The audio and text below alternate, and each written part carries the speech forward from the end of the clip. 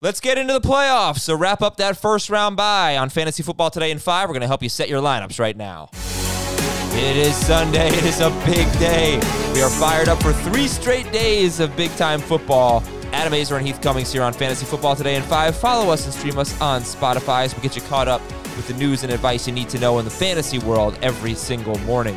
All right, Heath, let's start with the Ravens. So we don't exactly know who's in and who's out. So if you're setting your lineup on Sunday morning and it's 8 o'clock in the morning right now, there might be updates later in the day.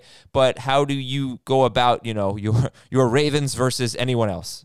The one thing I did see was that Vegas had released a number on it finally, and it had the Ravens as pretty significant favorites. So I wonder if that means they think Lamar Jackson's going to play. As of right now, I'm not planning on having Lamar Jackson.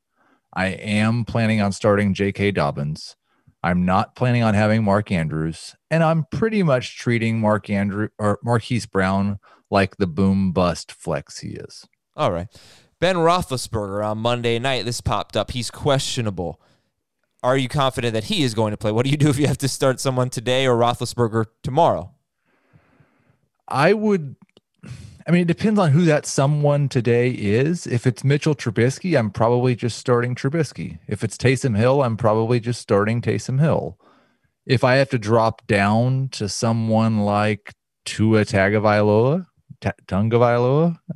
or Drew Lock, then I might just go see if I could pick up Alex Smith and wait it out. Okay. All right. That works. Myles Gaskin and Tua Tagovailoa look like they are going to play today. If they're both in, I don't think you're going to be excited to start Tua. I know that. But what about Gaskin? It's a great matchup for him and maybe a nice opportunity. We just don't know what the workload will be against Cincinnati. Well, the injury report had DeAndre Washington as doubtful, Savon Ahmed as doubtful. I think their only other running back might be Patrick Laird. So I think he's going to get as much workload as he can handle. And with their starting Tua, they're going to want to hand the ball off as much as possible. So I am starting Myles Gaskin. He's a top 12 running back for me. Oh, wow. So you'd start him over like Jonathan Taylor? That might be the breaking point. I've got Taylor really close to top 12 this week as well. Let's talk about the Eagles. Would you start him over Miles Sanders? Let me start with that. I would start both Myles Gaskin and Jonathan Taylor over Miles Sanders. All right, what do you make of this Jordan Howard thing that he's going to be active today? I don't think it probably matters too much. They've been trending a little bit towards they want to share with their running backs, but Miles Sanders really hasn't made his hay this year by grinding out 4 yards a pop 20 times. He's done it with enormous plays, and he still has the enormous play potential. I'm still starting him as a mid-range to low-end number 2 running back, but I would start David Montgomery, Antonio Gibson, Clyde Edwards-Helaire, Jonathan Taylor, guys like that over Miles Sanders. So Zach Ertz, we see the Eagles say they're going to be smart with Zach Ertz. They're facing Green Bay, and we're going to be watching that on the Home Team Watch Party presented by Lowe's on Twitch, twitch.com/FFtoday. Come join the fun, 4 p.m. Eastern.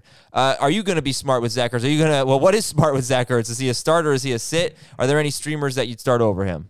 It was much easier to say he's definitely just a sit. And then we got the Jonnu news was out, and Mike Gesicki's now catching passes from Tua instead of Fitzmagic. So it's not quite as easy, but I'd like to sit Zach Ertz. I would start Jordan Akins over Zach Ertz. What about Firkser and Gesicki?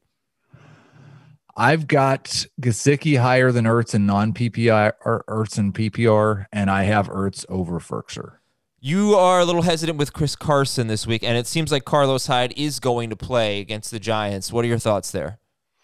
Yeah, it's just I think we're going to look at pretty close to a timeshare. There's only been one running back since week 5 and only 2 since week 2 that have rushed for more than 60 yards against this Giants defense.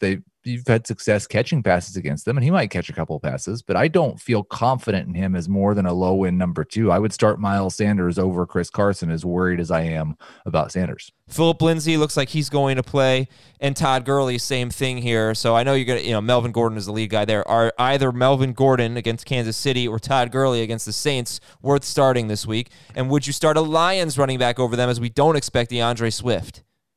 I am more likely to, of that group, I would say I'm most likely to start Todd Gurley and then Melvin Gordon and then the Lions. I don't want to start Philip Lindsay. Really, just you're going to have to hope he breaks one long run, I think.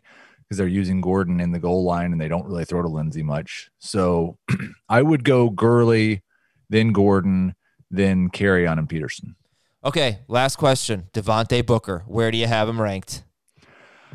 I've got him projected like 5th, but I think I dropped him down to 8th or 9th in the rankings just to try to be more reasonable. But this is a fantastic situation. I think he's going to get close to 20 touches. I expect him to score a touchdown. I'm starting Devontae Booker. I said I had Myles Gaskin top 12. I'd start Booker over Gaskin. Right. Yes, I'm fired up. Been recommending him to a lot of players, a lot of fantasy players. So let's get a big day from Devontae Booker. Thanks to Heath Cummings. Thanks to all of you for listening. I'm Adam Azer. Make sure you listen to the Fantasy Football Today podcast. Follow that one and stream it on Spotify. And we will talk to you tomorrow morning recapping Week 13.